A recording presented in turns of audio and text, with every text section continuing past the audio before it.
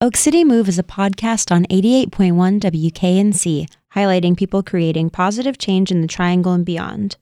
Oak City Move can be heard on air every Monday from 5 to 7 p.m. on 88.1 WKNC or online at wknc.org/listen. For episodes and more information, go to our blog at blog.wknc.org or follow us on SoundCloud at WKNC881. 88.1 WKNC. My name's Sarah. My name's Janae. And you're listening to Oak City Move, a weekly program here on WKNC. Today we've got some awesome people from Groove in the Garden, an event that's coming up near here. So hey guys. Hey, how you doing? Good. So if you guys want to introduce yourselves and tell us a little bit about what Groove in the Garden is. Yeah, my name is Adam Lindstedt. I'm the owner and operator of the Poorhouse Music Hall, and Groove in the Garden is the annual festival that we put on at Raleigh Little Theater in conjunction with Raleigh Little Theater. We're partners on the event. It's going down this Saturday, October 21st. We have 12 bands from across the state performing, from American Aquarium, Two Bob Crew, Bombadil, Lonnie Walker, Ghost Blonde, Kate Rudy, and many more. The whole day is filled with all sorts of vendors, food, beer from Foothills and Raleigh Brewing, and just lots of really great local stuff. It's really a celebration of the great art and music we have in North Carolina. Oh, real quick, because you mentioned that there's beer served, I wanted to say, is the event all ages or 21 plus? It is an all ages event. You obviously need to be 21 or over to consume alcohol at the event. We'll have beer, wine. We'll also have cold brew coffee from Larry's Beans, and they'll have all sorts of coffee concoctions going on down in the garden as well. Yeah, and it's a great question, Janae. This is Charles from Raleigh Little Theater, but we really kind of intentionally do this as a family-friendly event. There's a kids zone. Folks of all ages are welcome, and it's really fun. It starts at noon with the doors opening, and the headliner, American Aquarium, goes on at 8. But, sometimes folks will come for the early part of the day, and then they'll take a break, and they'll come back for the headliner. Sometimes they'll come and hang all day, which actually won't be that hard to do, hopefully, on Saturday, because it's a high of 78 and, partly sunny, so it's going to be a nice day. Nice. Last year we Better did than today. I know, right? Yeah. Oh, gosh, if it had been today, that wouldn't have been. Last year we had this event in August, and it was a little warm out there. 164 degrees, I think. Yeah. 200 with heat index. Yeah, about. That sounds right. So we decided to move it to October this year for what will be the third Groove in the Garden. And so it's just a really great, basically you're hanging out all day in a park. It's an amphitheater that seats about 2,000 people, and a rose garden with 57 types of roses. And you can basically just hang out, listen to some beautiful music. I really love, even what I end up doing, although I'm kind of working, is I'll hang out at the main stage for a while, catch an act or two that I'm really excited about, and I'll go hang out in the Rose Garden and listen to an acoustic set from somebody by the fountain, which is really cool. And so how was this event started? So, like Charles mentioned, this is the third year of Groove in the Garden. I had known Charles since before I got to the Poorhouse. I met him when I was working at Playmakers in Chapel Hill. That's how the theater connection happened. When I took over the Poorhouse in 2012, we started talking back and forth about ways we could utilize the space, since it's such a gorgeous space and there weren't any shows really happening out there and it was so sparsely used. So we started collaborating and throwing some ideas around, and we're like, we can put out some really great music in a really cool place. We've tweaked it a little bit over the last couple of years. Obviously, the big change is the date, because it was so miserably hot last year. We decided to make it more enjoyable for everyone that's in attendance. But other than that, we had known each other, and we've got this great resources and tons of great bands that would love to play that space. So we just tried to make it available for the public. And so the event always benefits a charity, or not a charity, but some sort of organization, correct? Yeah, this year our benefactor is Girls Rock NC. So they do, if you're not familiar, they provide lessons and work with a lot of young girls and people in marginalized communities to help build self-esteem through music, which it's a fantastic program. We've done many shows with them over at the Poorhouse, a couple times a year over the last few years. And 20% of our net proceeds, so from tickets and concession sales, will be going to support their mission. Awesome. And if you want to hear more about Girls Rock NC, we will be having Mary Alta, who is one of the coordinators from Girls Rock, in the studio later today. So be sure to stick around for that. So what are some of the other organizations that this event has supported in the past? Well, it's actually the first year that we've had a charity partner. Okay. Well, we had in the dunk tank that's right. last We had the year, Interfaith Food Shuttle. That's Interfaith right. I forgot Food that. Shuttle, we raised some money from. There wasn't a direct correlation from ticket sales, but we were raising money at the event itself for the Interfaith Food Shuttle, and that went great. We had a dunk tank out there, and we got Marianne Baldwin in there and Grayson Curran and all sorts of people that people felt the need to dunk into a bucket of water. But yeah, this year we're super excited to partner up with Girls Rock, and we think it's a beautiful partnership, and it makes perfect sense. And so how did that partnership come about? Like, how did it go from just being a festival celebrating music and food and things like that in the Triangle area to being like having this part of giving back to our community? Yeah, I mean, giving back to our community is a big part of what we do at the Poorhouse. We do benefit shows all the time. We're always raising money for different causes and different organizations. And at the end of the day, Groove in the Garden is, in our minds, one of the biggest celebrations of North Carolina music and art and creativity, really. And the building blocks of all these things to happen starts in places like Girls Rock. So we wanted to bring it back and kind of recycle things from the ground up and get people involved earlier, be more confident earlier in their ability to be creative. Yeah. And so obviously people all the time, have really awesome ideas like you guys did, but it's a matter of putting them into practice. So what was the process like once you guys kind of had this abstract idea of wanting to do something with the space that you had and all the culture that we have in our community? What did you do to go from there? So it really started with reaching out to bands that we loved, that we wanted. The first year we had the Love Language headlined in Bombadil, who's coming back for the second time this year. So we reached out to all these bands that we knew would sound great in the Rose Garden, be accessible to an all-ages crowd, and really just took it from there, and it kind of unraveled organically. And the more people heard about it, the more people wanted to be involved. We started bringing in really cool vendors and really cool partners, and it's just something that's kind of blossomed and really has become a reflection of what's going on musically around here. And you said that you wanted this to be really a celebration of Raleigh and the community. Are these all local acts? Yeah, all the bands on Groove in the Garden are from North Carolina. We have a little bit more broad definition of local. We always call North Carolina local. So we've got bands from Wilmington, from Asheville, from Raleigh, Chapel Hill, and kind of all over the state and in between. And so when you guys have these people come on, are they, usually receptive to the idea, especially in the beginning, because it's a fairly new festival, not a lot of people that are from outside the Triangle area might not have heard of it and things like that. So what was the response like when reaching out to different vendors and artists and things like that? It was great because a lot of the people that are the vendors and are the bands are people that have already been developing at the Poorhouse artistically. So a lot of the bands like American Aquarium, who's headlining this year, for example, started out playing 8 or 9, 10 years ago at the Poorhouse to 4 or 5 people, and they were god-awful. They've gone they've gone through many lineup changes, and they've gotten better and better, and now they're one of the best bands in the country right now, and they're touring the world and playing to thousands of people everywhere they go. They've actually got a brand new lineup, and Groove in the Garden is going to be the first local debut of the new lineup. I've been hearing it's more rock and roll than ever. Oh, wow. That's awesome. I might just add, the amphitheater space has been there since the 1930s. It was originally a WPA project. And, I think a lot of people have just kind of hung out there because, it's so close to State's campus. It's tucked away in a neighborhood. People come visit the Rose Garden and they say all the time, why don't you guys do more stuff here? And of course we want to. And it's just about building partnerships with folks who have kind of a similar vision for how to program that space. I mean, I think because Raleigh Little Theater is a community theater with local talent on stage, it makes sense that in the amphitheater space, we're working with folks to program local music. So we've had the Connells out there a few times recently. We've been part of live and local events. We've done Bluegrass Day parties and stuff like that. And I think it just makes sense. We've been trying to kind of develop a vision for our amphitheater that is complementary of what happens at Red Hat, for example, which I think is the venue that REO Speedwagon, and national festival, festivals that have a national, scope Hopscotch and IBMA and stuff like that. But our focus is local. And so, when I think a lot of artists have gotten excited about playing that space because they've said, man, I've always wanted to play a show there and nobody's ever asked. And why don't you do more things here? So, yeah. Yeah. And so what has the response been from people in the community? People love it. It's one of the most highly anticipated events that we put on at the Poorhouse. I can't speak for Raleigh Little Theater since they do so much over there as well. But yeah, people love it. They look forward to it year round. People throughout the year are constantly trying to get bands on it and suggesting who we should put on there, who we shouldn't.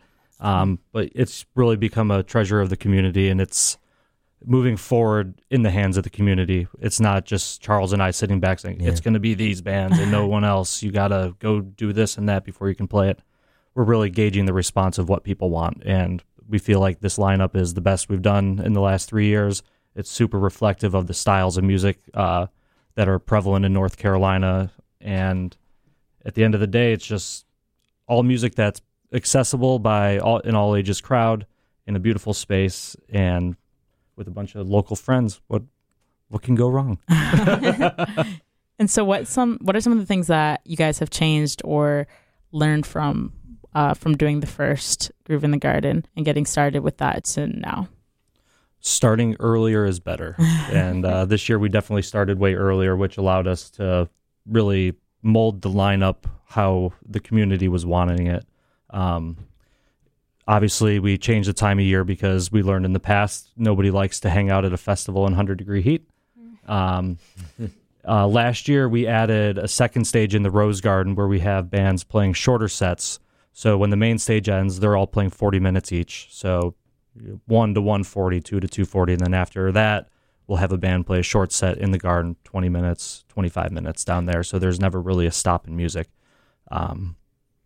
Yeah, some of it's probably not as exciting, but like, for example, we realized that people don't seem to want like soft drinks. So, it's just not like a Coke and Sprite drinking crowd. So we got Larry's Beans. We're like, people like cold brew coffee though. So we're adding that.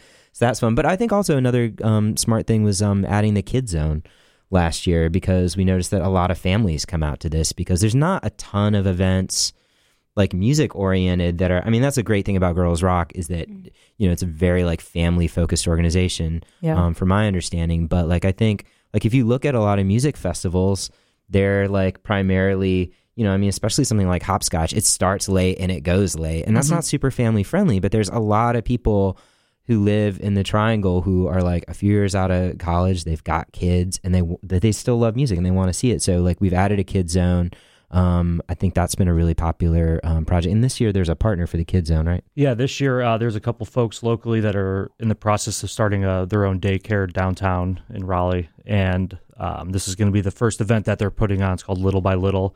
So they're going to be programming the space. They've got DIY instrument building and interactive art projects and hula hoops and all sorts of fun stuff. Yeah, there'll be a big communal art project. We got a big photo booth area where you can dress up and take pictures, and there's just all sorts of fun stuff going on. It's just a day to be silly and laugh and have fun with friends. I kind of want to hang out in the kids area, honestly. We could still use some volunteers too, by the way. Yeah, I think we're good in the kids area, but we definitely have need for volunteers if folks are interested in helping out. So what is the best way for people that are interested in volunteering? What's the best way for them to reach out, since it is on Saturday, so it's pretty soon? Yeah, I will do the dreaded thing and email me. Yes. My contact information is all over the Poorhouse website. If you want to volunteer, just check out the website. You'll find me very, very easily. And the website is? thepoorhousemusichall.com. And that's also where you can purchase tickets for Groove in the Garden. Awesome. And so to go back to what you guys were discussing, kind of the, disparaging space between, people that, may have just graduated from school or like not necessarily quote unquote too old to enjoy music, which that isn't a real thing in my opinion, but like people that are, I agree. People that are still, young, just starting families, but maybe not have access to late night festivals and things like that because they got to go to work, they've got to go to school, They need to watch their kids. Have you found that is the main age group that is attending the festival, or is it just all over the place? Yeah, it's a really wide. We see families with young kids. We see folks in their 60s and 70s. We see people in their 30s and 40s. We see college kids. It's really a wide variety. It's essentially like at the Poorhouse, we do so many different styles of music, and they all pull from different crowds. We've got college kids, we've got folks in their 60s, and everything in between. So it's kind of a beautiful thing seeing all these different crowds that we see throughout the year in separate little pods all come together and enjoy the same music together. Yeah, and I think part of that's a function of, too, just like the diversity of music styles that are on, that are on display. So that's a cool thing. I mean, part of it though is also just a function of the fact that we're located in a neighborhood. So we're not like going to be running a show until midnight. So I mean, the whole thing is the first band is at 1. And then, we're done by 9 p.m. I mean, American Aquarium is on at 8. So, you can also go, like, if you're so inclined, to an after party at the Poorhouse. It's better if I pitch Adam stuff. Yeah, the legendary producers are playing, and the Fabulous Knobs, who were on Groove in the Garden last year, are opening for them. So nice. And power pop. Another thing about the location is that it's literally in walking distance of campus. Like, people park down there. Like, honestly, I parked down there because I'm trying to save on parking. Campus parking is expensive. Yeah. So, it's amazing how many people don't really know about that space, and it's so right in the middle of everything. If you've been near NC State and if you've been to Cameron Village, you've literally been walking around it the entire time. And I'm not going to lie, I've never been to the Rose Garden. Exactly. I mean, we see people all the time that say the same thing. I've lived in Raleigh for 35 years, and I did not know this was here. I thought it was a myth. It's Mythbuster, the Rose Garden is 100% real. So why do you think it is that people aren't coming out to the Rose Garden, and visiting, since it is such a great community space and it's so close, both to people that are either attending NC State or are around campus, or people that are living, just in the neighborhood or towards Cameron Village? Like, look, you can never do enough to get to know folks. And I mean, the thing about this area, right? Like, Raleigh has doubled in size every 20 years for the last 100 years. So there's always new people around here. So I actually would dispute. I think if somebody's lived here for 35 years, they probably have been to the Rose Garden. I've heard it before. But I want to meet that person. I've heard them I have say some it about questions the for Poorhouse them. too. Okay. But, basically at Raleigh Little Theater, this isn't the only thing, but I mean, we have a free movie series in the summer, and we drew like about 1,000 people a movie out there this summer. So that was great. And, we're doing more events like this just because, like, for example, this past weekend, we had free yoga in the Rose Garden with Evolve Movement. We had a free Zumba class. I did Zumba in the amphitheater. It was amazing. I was the only one of my gender out there, but that was okay. It was fun. And it was so basically, the thing is, like, like all arts organizations and all venues, I think, have to always be as outward facing as they can be, and like trying to do new kinds of programs to meet new kinds of folks, because the area is constantly growing and what people want changes over time. Like, they used to do different programs out there that probably wouldn't be of interest to who lives here now, but we just have to always grow and evolve. Moral of the story: if you don't go to Groove in the Garden, you should definitely check out the Poorhouse and the Rose Garden anyways, because they are some staples of our little Raleigh community. But we're going to take a quick break to listen to some music from the people that you can hear at Groove in the Garden this year. You're listening to 88.1 WKNC. 88.1 WKNC. That song you just heard was called Hometown Hero by Darkwater Rising. Before that, you heard I Don't Like You or Your Band by Kate Rudy, who is actually here with us via the telephone, along with Mary Alta, who is from Girls Rock NC. Hey, guys. Hey. Hi. Thanks for having us. No problem. And so would you guys mind telling me a little bit about yourselves and how you guys fit into Groove in the Garden? My name is Mary Alta. I'm one of the co-executive directors of Girls Rock North Carolina, which is based in Durham. And we're a nonprofit that seeks to empower girls, women, and trans folks through creative expression to be more socially engaged and more confident. And we do that through music. Yeah, and I actually volunteered at Girls Rock this summer, and it was really awesome. Yeah, you did. So how about you, Kate? Tell us a little bit about yourself. I'm from Raleigh, and I'm just a musician. I volunteered at Girls Rock last year, and I played this year at one of their camps. But yeah, I just put out an album. Awesome. And so you're going to be playing at Groove in the Garden, correct? Yes. Awesome. And so, Mary Alta, would you mind telling us a little bit more about how Girls Rock is going to be benefiting from Groove in the Garden and how you guys came to be a part of this? Yeah, totally. So this summer we had one of our camper showcases at the Poorhouse for the first time, maybe first time in a long time. Yeah, it's been a while. Yeah. And Adam reached out to us with this awesome event. And we, of course, said yes, because we're a nonprofit. So we're always in need of funds to keep our youth programs running throughout the year. So the money that will come to us from Groove in the Garden we'll be using to fund our after-school program, which we run in the fall and spring in Durham. We're actually starting in a couple weeks at Central Park School in Durham. And for our summer camps also, which is our largest program, where kids come in on the first day, they get placed in a band, and by the end of the week, they've written original music with their band, learned a lot about collaboration and working together, and also attended a bunch of workshops on social justice and art. So it's a really great time, and we want as many young people to be able to experience it as possible. Yeah, I can't say enough good things about Girls Rock, but Kate, how did you get involved with Groove in the Garden? I guess I've been in Raleigh for about a year now. I moved from Boone. I went to school in Boone and started playing music and moved back, and slowly have been integrated more into the Raleigh music scene and just gotten to know everybody. And yeah. Awesome. And so would you mind telling us, Marialta, a little bit about the history of Girls Rock? Because I know that most of the campers learned that it's based on like the Riot Girl movement. And so like, how does it play on that? And then too, especially in North Carolina, in the wake of HB2 and other, oppressive legislation such as that, what kind of role does Girls Rock play in our community?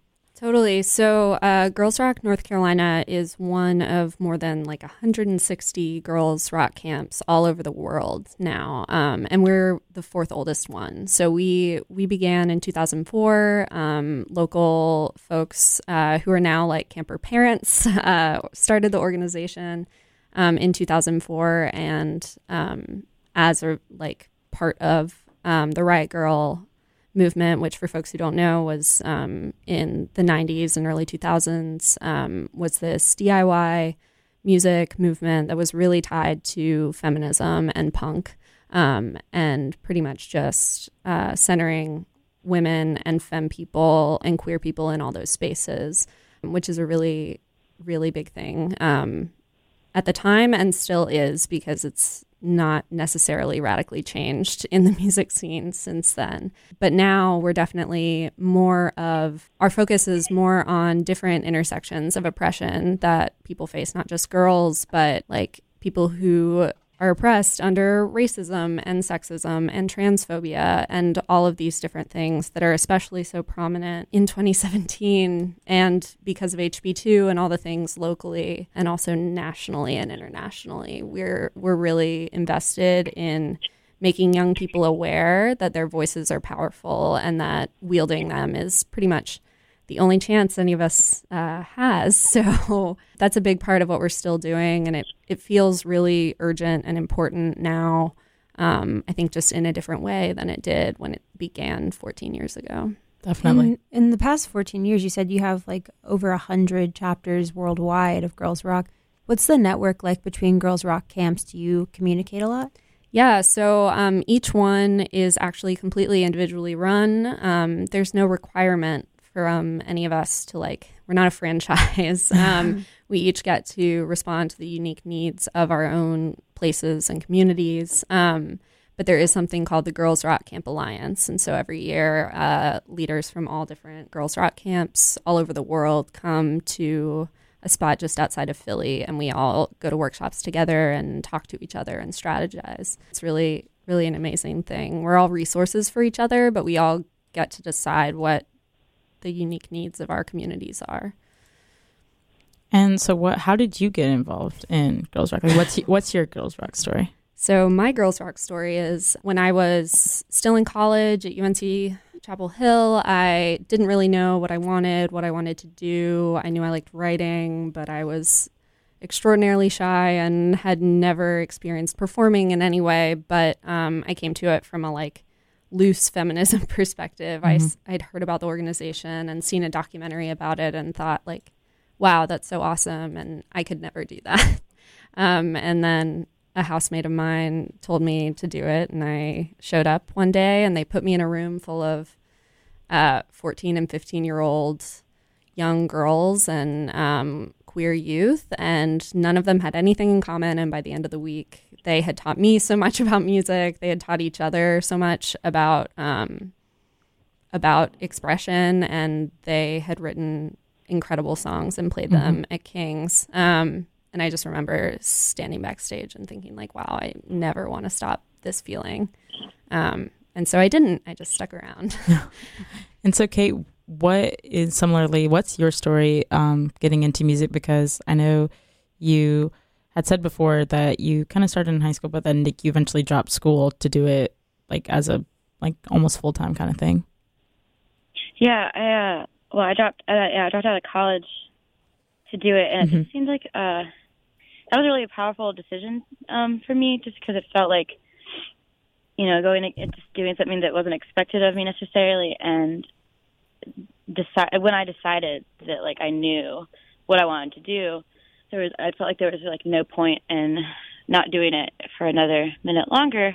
And I'm grateful that I had the resources to do it and come back to Raleigh and, you know, actually and start doing it full time. Like I work in a restaurant still, and I really love that.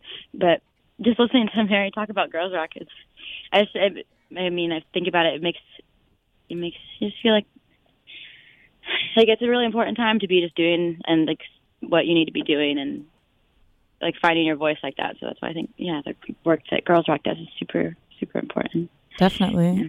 And so with you, once you made that decision, you know, that this is what you wanted to do, what you wanted to pursue, you know, head on, what was the process like in terms of, you know, the songwriting process, getting yourself out there, like, you know, starting to do shows locally and things like that? What was that like? It was a lot of emailing, and it's funny. I had a lot of the songs already, and you know, there's things that's my form of expression. So I had those, and I was ready with those and to like record an album. And most of the playing out gigs started just like a lot of emailing and a lot of vying for myself, and a lot of speaking for myself, and a lot of learning really quickly how to interact with a bunch of like mostly grown people. And not that I wasn't grown, but I think I was 20 at the time, dropout. But I was still pretty young, and really quickly learning how to carry myself. Definitely. In this, yeah. So it just kind of all fell together mostly, but I'm still learning how to do that and keep everything together. And so not to flip it up, but Mary Alta, back to Girls Rock. Yes. So right now, what are some of the goals that Girls Rock's working on now? I mean, because obviously, considering you guys are a nonprofit, it's obviously hard to get funding, and then to adapting to, you know, the changing like political climate and social climate around us. Like how does that work from a behind the scenes kind of perspective? Yeah, totally. I think a lot of it, fortunately and unfortunately, has to do with resources for us in terms of like how we can grow and reach more young people, which is why this event is so great, because being able to have staff to run programs to serve more than 400 youth a year is really, really important.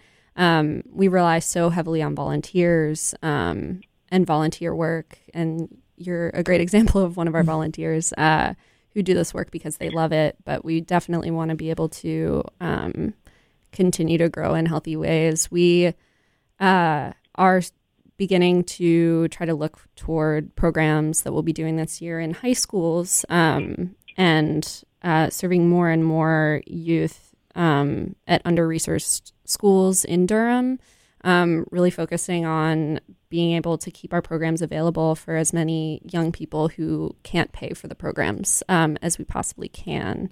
I think that's a big goal of Girls Rocks right now. We want to be able to have a year-round presence in the community. So another thing that we're looking toward is having our own space. Currently, we have an office that we can't actually hold band practices in or do many workshops in, and we'd really love to have our own space where year-round young people can come by and have a drop-in program and really sustain that community year-round for both our youth and our adult volunteers who find the community so important.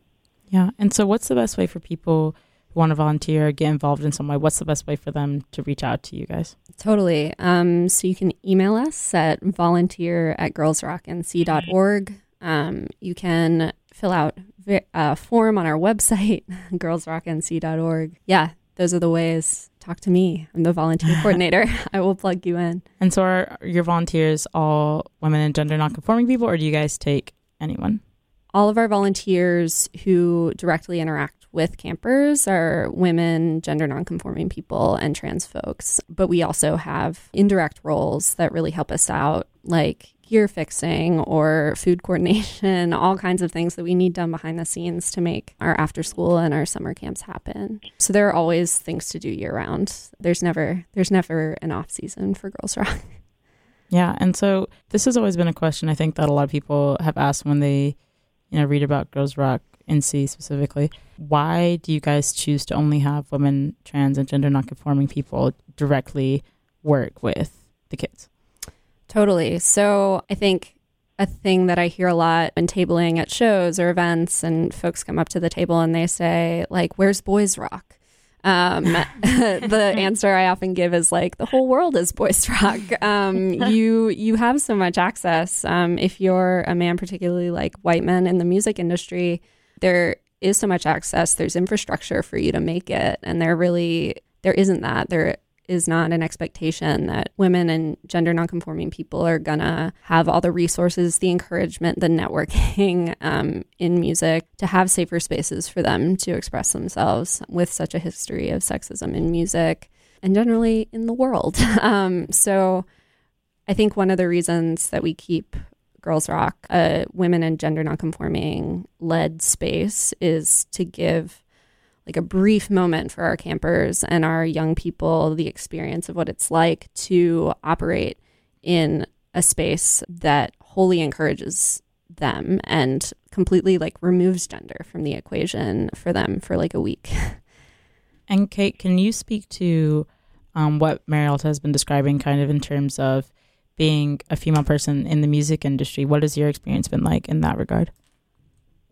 Well, I definitely think most music scenes in like a lot of communities are dominated by men, and like Raleigh's no exception to that, which is why I think it's really cool that they're involving Girls Rock and a lot of female-fronted bands and Groove in the Garden. But just kind of my experience, like as a woman in the music scene, as far as that goes, it's been. It's had its struggles and everything, and part of that is being a solo musician also in the scene and having to navigate everything mostly by myself and dealing with like promoters and venue owners in like a professional manner. And it's something to note that like I've had my quasi manager, like this guy Colin DeMeo, he's great, helping me for a little bit, but it's a weight off to let him take care of some of that stuff. And I know it shouldn't be that way. And it's somewhat easier. It removes a step out of the process of feeling really stressed out to have to send a booking email to someone or make sure everything sounds perfect. And I think that's something that women in the industry have to just pay really close attention to, like what you want to carry yourself really well. And there's a lot of pressure to do that. Yeah. And so with which genre do you identify your music to? And then within that, like, have you found within those genres that there are a lot of spaces for women or for people of marginalized communities, or not so much? Yeah, well, I would say my music is sort of in a folk category. Mm-hmm. And I would say it's mostly male, like cis male dominated, and also like maybe by like the straight community. I feel like there is space. Trying to think of how to word this. Could you repeat the question? Yeah, no. So within the genre that you operate within, like, are there spaces, I guess, for women and other marginalized communities? So I guess, like, in terms of just like a general idea of like, oh, like you're not going to be able to do this because you're blank identity within this genre because it's not common. I think there is space because I think folk music is primarily storytelling, mm-hmm. and I think that's what. It's all storytelling. I think everyone listens to stories from any sort of background or experience. So I do think there is space. I don't think it's as common to find marginalized groups participating in folk music or like bluegrass or country. It's, you know, it definitely is dominated by a certain demographic, but I see it, like, I see like Kaya Cater and Rhiannon Giddens, and they do such a beautiful job with folk music, and I do think there is space. I think it needs to be showcased more. Yeah, and so for you, this question, I guess, is for Kate and Mary Alta. What would you guys like to see in terms of changes in the music community and the groups that you guys are around? What kind of changes would you guys like to see? Yeah, I think a lot of changes, but also I think it's really exciting in the Triangle to slowly see it happening. And I'd love to see the things that I've noticed recently just continue. It seems like over the last couple of years, there are so many amazing women-fronted and organized bands, and so many like queer femme bands, so many people of color making really exciting music that is getting showcased and deserves to be showcased more and more, and deserves also not just being showcased, but having people pay for their shows and pay to get their music. And I think that's super exciting. Manifest Music Festival just happened in Chapel Hill this past We had Erica weekend. last week. Yeah, totally. On here. And if you guys missed that, by the way, you guys can catch any of our past episodes, including the one talking about Manifest, on WKNC's SoundCloud, which is pretty awesome. But continue, Mary. Great. Yeah, so I think things that I would love to see are more encouragement from bookers, from venue owners, from folks who have the power to showcase different people, like making those choices and making sure that artists who are making such awesome work and who they might not know about still get shows and still get booked, and for bookers to really look outside of their own music lens and understand that the community is like hungry for this. And I can speak for myself. I'm always hungrier and hungrier for more amazing music by women, by trans people, by women of color, especially in the local music scene. And it's not that there's not an audience, it's that there are so many barriers to entry. Definitely. How about you, Kate? I definitely echo every single one of Mary's thoughts, and when, you know, I would try to encourage bookers and bands trying to find other groups to like fit their bill, to include people of, you know, a marginalized group, and also make it just like take some pressure off of like getting there, and so reaching out and responding well and making it not difficult. I feel like I've dealt with, like, just as like a single like entity, like my, you know, just me. I feel like I've had to deal with a lot of, I don't know, but yeah, barriers, and trying and like kind of run into just difficult situations, like an awkward encounters with bookers and things like that. I think it's making it easier and making it more welcoming, and would be really nice to see. Awesome. Threatening kind of scene, yeah. Well, thank you so much, guys. And we're going to take a really quick break for some music, but when we come back, we're going to have Mark from Ghost Blonde. He will be on after this quick music break. This next song we're going to listen to is from the lovely Kate Rudy, and it's called I Don't Think You're an Angel Anymore. You're listening to 88.1 WKNC. WKNC 88.1 Raleigh. My name is Fionn, and I'm here with the Oak City Move. We've been talking to a few people about an event that's coming up this Saturday, Groove in the Garden. Adam, would you like to speak to us about what Groove in the Garden is? Yeah, Groove in the Garden is an annual music festival that happens at Raleigh Little Theater's outdoor amphitheater in Rose Garden. We've got music that starts at 1 p.m. and goes all the way to 9 with bands like American Aquarium, Two Bob Crew, Bombadil, Lonnie Walker, Rebecca Todd, and many, many more. Kate Rudy, who was just on the phone, and Mark, who we're from Ghost Blonde, who we're going to talk to here shortly. But yeah, it's a great celebration of North Carolina music and North Carolina art, and it's set in one of the most beautiful spaces available in the state of North Carolina, and yeah, it's just a great celebration of North Carolina music. We're very excited to be working with Groove in the Garden. I had a ton of fun the last couple of years, and we've got Mark Cuzio on the phone from Ghost Blonde. He'll be playing. What time are you playing this Saturday, Mark? Hey, everyone. We're playing at 1 on the main Rose Garden stage. Yeah, so Ghost Blonde is going to be kicking off Groove in the Garden at 1 on the Garden stage. And Adam, so tell us about curating this event, like bringing on Ghost Blonde. Like, who are you bringing on and, like, why? Yeah, so all the bands that are playing on the festival have all performed at the Poorhouse in one form or another. These are all bands that we personally love, and they're also bands that the community has told us they want to see more of. Ghost Blonde's a perfect example of them. They've played with us, half a dozen to 10 times over the last few years. Every time they play, they get better and better. Their show gets better. Their music gets tighter. The chemistry between the band members is more infectious. And that can be said for all these bands, all the way up to American Aquarium, who started playing with us a decade ago and is now touring the world, playing to 2,000 people everywhere they go. So it's really focusing on music we love, that's North Carolina-based, that is accessible to a wide variety of people. So what's new with you, Mark? What's Ghost Blonde been up to?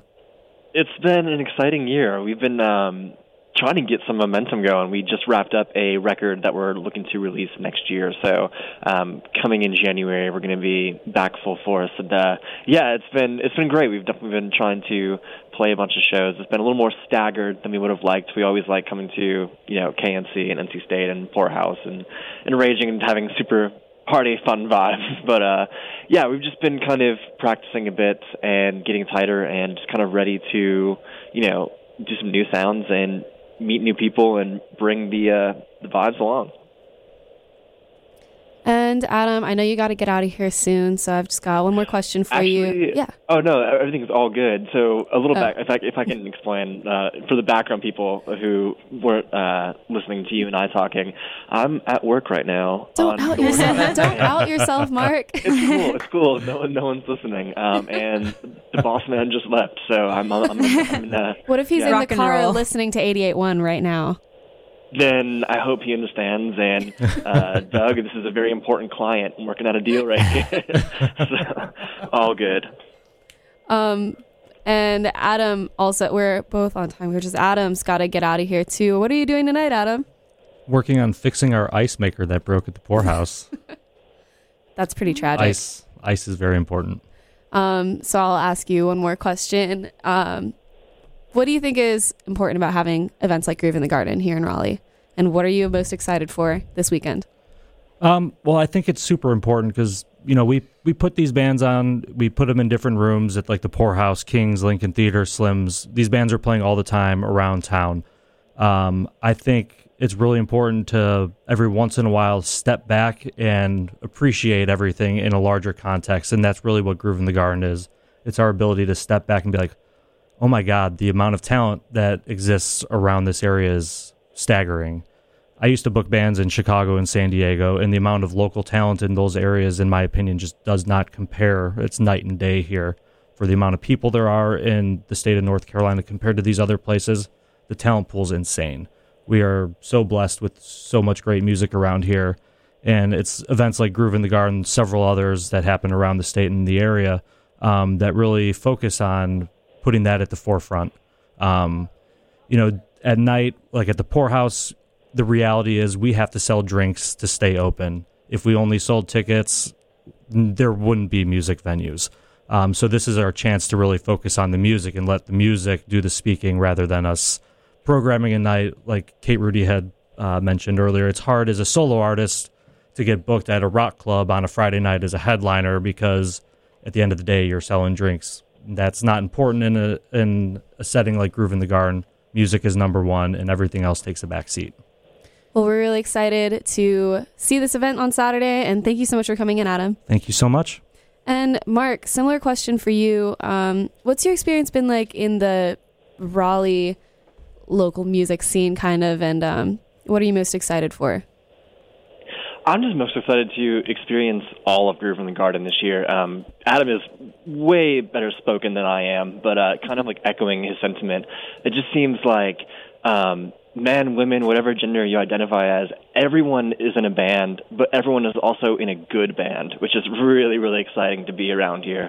It's just kind of really inspiring to go out with my band members, because Billy, Chris, and Ryan, they always seem to know who's starting what band or what show, and just go watch like our peers perform and kind of get inspired and kind of like look at the way somebody's playing their instrument or the way someone's singing and say, oh my God, I want to go home and try to do that. And we did a lot of that on our record we just finished, kind of trying out new sounds that were inspired. I wouldn't say inspired, not like stealing from our peers. And we're just super fortunate to have a lot of cool people actively doing things, and whether that's performing or whether that's creating spaces where people can perform, or regardless of music, just culture in general around here just kind of rules. And it's an exciting time.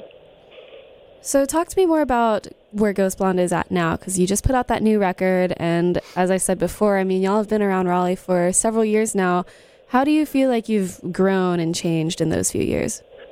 Yeah, so we haven't put it out yet. We just finished recording it, and it's been a long time coming. We're kind of sitting on it now, making the next moves. And I mean, I feel like I can't speak as much to how Raleigh has changed because I'm kind of young myself. I was talking specifically about Ghost Blonde.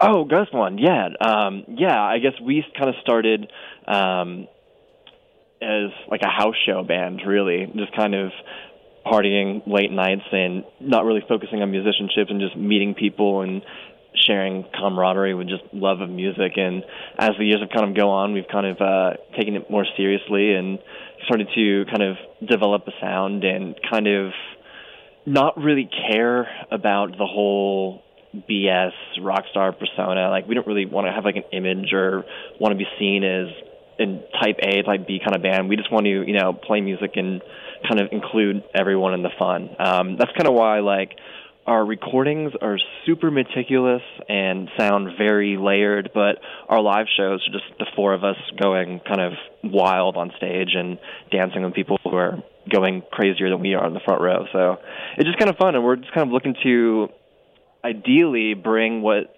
we love about the Triangle and kind of tour more and share that with the rest of the people across the country. And earlier we were talking to Kate Rudy about what it's like to work and be a musician at the same time. And as you said, you're at work right now. Sorry to out you again. What's your experience with organizing things like tours and balancing being in a band while also having another job?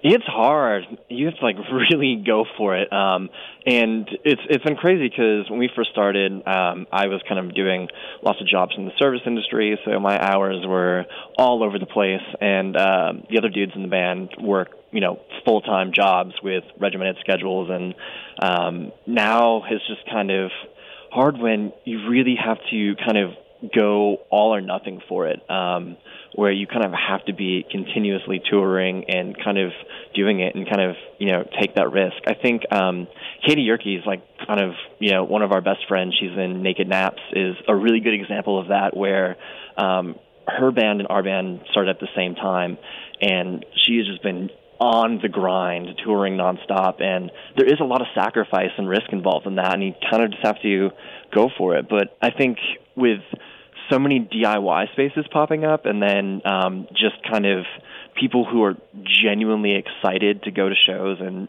build relationships, it's becoming a lot easier to where you don't necessarily have to be a huge sensation. Word of mouth really travels, and then you go to, different house venues and you make friends and talk to other bands, and it just kind of spreads organically that way. Great. Well, we'll let you get back to cutting deals, Mark. Thank you so much for taking time out to talk to us. Thank you. Thank you for having me on. Really excited for Groove in the Garden. It's going to be a really great time for everyone, and I hope to see everyone there. For sure. And do you have anything else that you would like listeners to know about you or Ghost Blonde or Groove in the Garden? Last words? There's so much, but my bandmates are texting me right now, and I know if I say a last word, I'm going to say the wrong thing. I'll never hear the end of it. So you should you should just read these texts to us. That's dangerous. Just kidding. I don't think they'll like that. Maybe shout out to Garden. Shout out to Billy and the boys.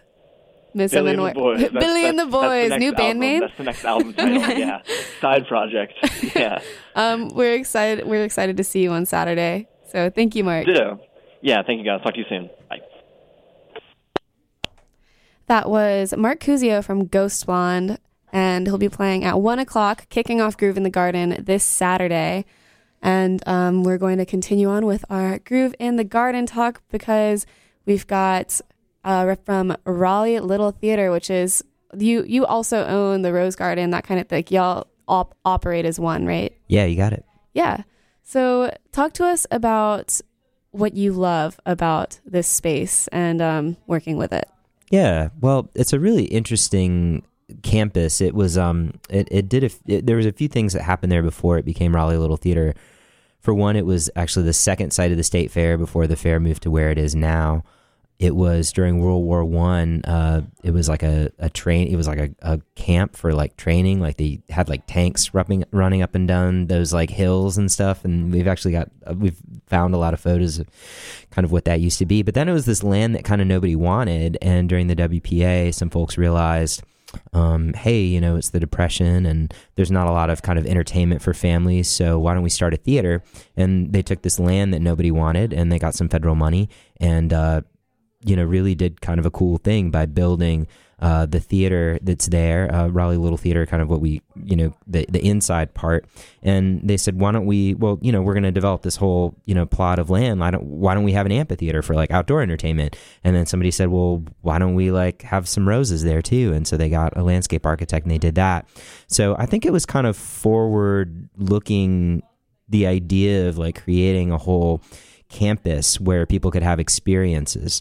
I think that's like a lot of things that we talk about now in urban planning is like, placemaking. Like we need to have, people, want authentic, unique experiences. And this was, folks thinking like that in the 1930s when Raleigh was a much smaller town. So the kind of fun about it is like, as an organization that operates the facility that the city owns. So Raleigh Little Theater is a nonprofit that leases this space from the city of Raleigh. It's like, how do we, do some stuff in that space that the community is going to be interested in, that is going to try and, really reach all ages and all demographics and, everything, everybody who lives here. So, it's really exciting to us. Like the idea of Groove in the Garden was the first kind of idea like this that had come up in the last few years, to say, let's really use the whole campus and like give people some experiences. So just excited that, kind of each year gets a little bit bigger, a little better. And, here we are in year 3. Yeah. So outside of Groove in the Garden, what else can people look forward to happening at Raleigh Little Theater, in the garden space? Like, how can we interact more with that space? Yeah, well, unfortunately, it's like almost sweater weather. So, I mean, like this is like kind of like, I know I'm not gonna do a call to action, but I'm gonna say it's like kind of like your last, it's like one of the last chances until like it gets warm again to come outside and do some stuff. But well, of course, like on our website, RaleighLittleTheater.org, like there's information about everything that's coming up, and we do a ton of plays inside. And actually, right now we're doing a play for family audiences at the North Carolina Museum of History. But the kind of brand under which we do a lot of that outdoor stuff is In the Garden. So Groove in the Garden is a thing. Movies in the Garden is a free outdoor movie series that happens in the summer. We've got Art in the Garden, which is like a visual arts festival that happens in May. So, and, we're looking to do more stuff like this. Like a little bit earlier, I mentioned that we just did, for Art It Up, which is like a day of like arts, cultural, and recreation on Hillsborough Street that the local business improvement district does. We did like a dance class with the YMCA, and we did like yoga with Evolve Movement.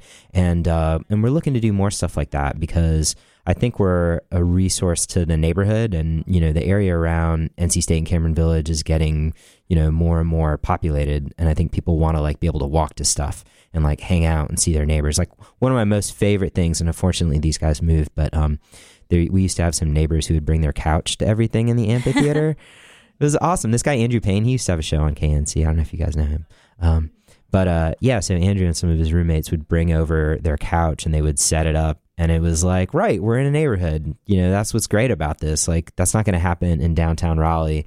And I don't know, maybe somebody brings a a couch out to Shikori. I don't know, that might be like a Shikori thing. I don't know. But, I mean, for the most part, like there's not a lot of live music venues around here where people kind of treat it like their living room. But I really think that the campus of Raleigh Little Theater is like your living room. I mean, people come out all the time with their dogs. They come out with their kids. They come out with their picnics. They come out with their friends. And that's what's really great about it, is it's this kind of oasis in a city. And how lucky are we to have that kind of green space? Like you don't, many areas in the country, many parts of our region, like people aren't fortunate to have those kind of resources. So we feel really lucky to have that. And also just a lot of pressure to program more stuff. But, we also don't want to just do stuff for the sake of doing it. It's all, our hope is to be really intentional with that programming and build good partnerships to do, the right kind of stuff. So, yeah. But we definitely want people to come hang out with us more often. Like, come to all this. Like, anytime you see anything that says in the garden, that means you should pretty much be there. I mean, not a call to action, but it means it might be cool. Yeah. And is Raleigh Little Theater an organization that needs volunteers often? Absolutely. Yeah, absolutely. So we are a community theater founded in the 1930s. And basically everybody you see on stage at Raleigh Little Theater is a volunteer. Everybody who has built the scenery and the costumes is a volunteer. All of the people running the show backstage, running the sound, the lights, the props, everything, the person tearing your ticket and whatnot. And that by no means, though, means that it's not like really awesome theater. Like, on campus here, y'all have a really, really great theater. University Theater does amazing work with really talented students. And Raleigh Little Theater is, kind of a similar example of that for the community. So, and we did win the Indies Best of the Triangle, the last live theater, the last 2 years. And so, yeah, we beat out all the professional theaters. So people obviously kind of like the shows. A lot of them sell out. And, there's just amazing talent. Like it always blows me away. Like people who have, day jobs where they're like teachers or they work in IT or they, do whatever. And then, turns out they've got like the most amazing voice that you've ever heard. Well, just like, we just heard Mark, who's an incredible performer with Ghost Blonde. He was just calling us from his desk, right? Like a lot of, and like Kate was talking about working at a restaurant and stuff like that. I mean, just the amount of talent that people have. I think it's really important that we, have opportunities to kind of appreciate that. Absolutely. And what are tell me about some of your favorite memories working with Raleigh Little Theater, like maybe some of your favorite events that you've had there. Yeah, well, Groove in the Garden is always the thing I really look forward to. The first time we had the Connells out there was really a big deal for me because that was like a band that, just growing up in Raleigh that we always thought was super awesome. And then I got to actually meet those guys and help put on a show with them. So that was kind of cool. And I really enjoy seeing families come to the theater, and I love the plays we do for adult audiences, but I think there's probably something really, probably the coolest thing is seeing when families introduce their kids to theater for the first time, because those are like once in a lifetime memories. Like you only get to do, it's like you only get to do something for the first time once. So the fact that we're that for a lot of people in Raleigh, because we do a lot of family programming. Like this play we're doing right now is called Grace for President. It's about this little girl who looks in a book of the presidents and she says, where are all the girls? Right? Great question. So she decides to run for president in her third grade classroom. And I'll just spoiler, she wins. But we had opening night on Friday at the North Carolina Museum of History. And initially she's going to run unopposed. And then this popular boy runs against her. And, but she wins. And when they announced that the state of Wyoming casts its 3 electoral votes, because all the kids are playing different states. So the kid who's playing Wyoming, this kid named Sam, votes for her, and the auditorium erupted, and it was the coolest thing. I mean, people were stoked. And, that's awesome. Yeah, the stuff like that is the coolest thing. Yeah. And back to the volunteer piece, if people wanted to get their kids involved or wanted to get involved themselves or wanted to help out, where would they go to do that? How could they contact you? Yeah, just RaleighLittleTheater.org or give us a ring, 919-821-4579. And yeah, I mean, there's literally stuff going on all the time. The next session of youth classes, which are after school programs, starts next week. And there's still some space in some of those. And we do summer camps, and then Grace for President runs for one more week at the Museum of History. But literally, I mean, there's something happening every single month. I mean, we do classes for adults too, because, right, like you shouldn't stop learning just because you're, you know, done with your formal schooling. There's like lots of, you know, fun things for adults too. So yeah, so just, you know, obviously all the social stuff, we're there, and RaleighLittleTheater.org is a great place to check stuff out too. Awesome. And so is there anything else that you want people to know about Raleigh Little Theater, or about your space, or about you? Yeah. No, I mean, nothing, you know. I think the one thing that maybe I wanted to add just to what Adam said a little bit earlier is I think part of what's really cool about Groove in the Garden is, for one thing, it's 12 local bands. And granted, we talked about how local includes Asheville and Wilmington, but, you know, North Carolina bands. And you get to see all those acts in a really cool park, and it's a really affordable ticket price. And you could bring your kid or your dog or both. And like, that's just like a really unique thing. And I hope people just understand how unique that is. Plus, it's going to be like 78 and partly sunny. So this is like going to be like one of the few nice weekends, like before, you know, we like plummet into winter. So I'm pretty excited about it. Really appreciate what KNC is doing to help make this event happen, as well as all of our other sponsors. And so thanks for having us on, y'all. I think it's going to be a really fun day. Thank you so much for coming out. Thank you. Thanks for tuning in, y'all. Have a great rest of your night, and keep it locked for Eye on the Triangle. You're listening to WKNC.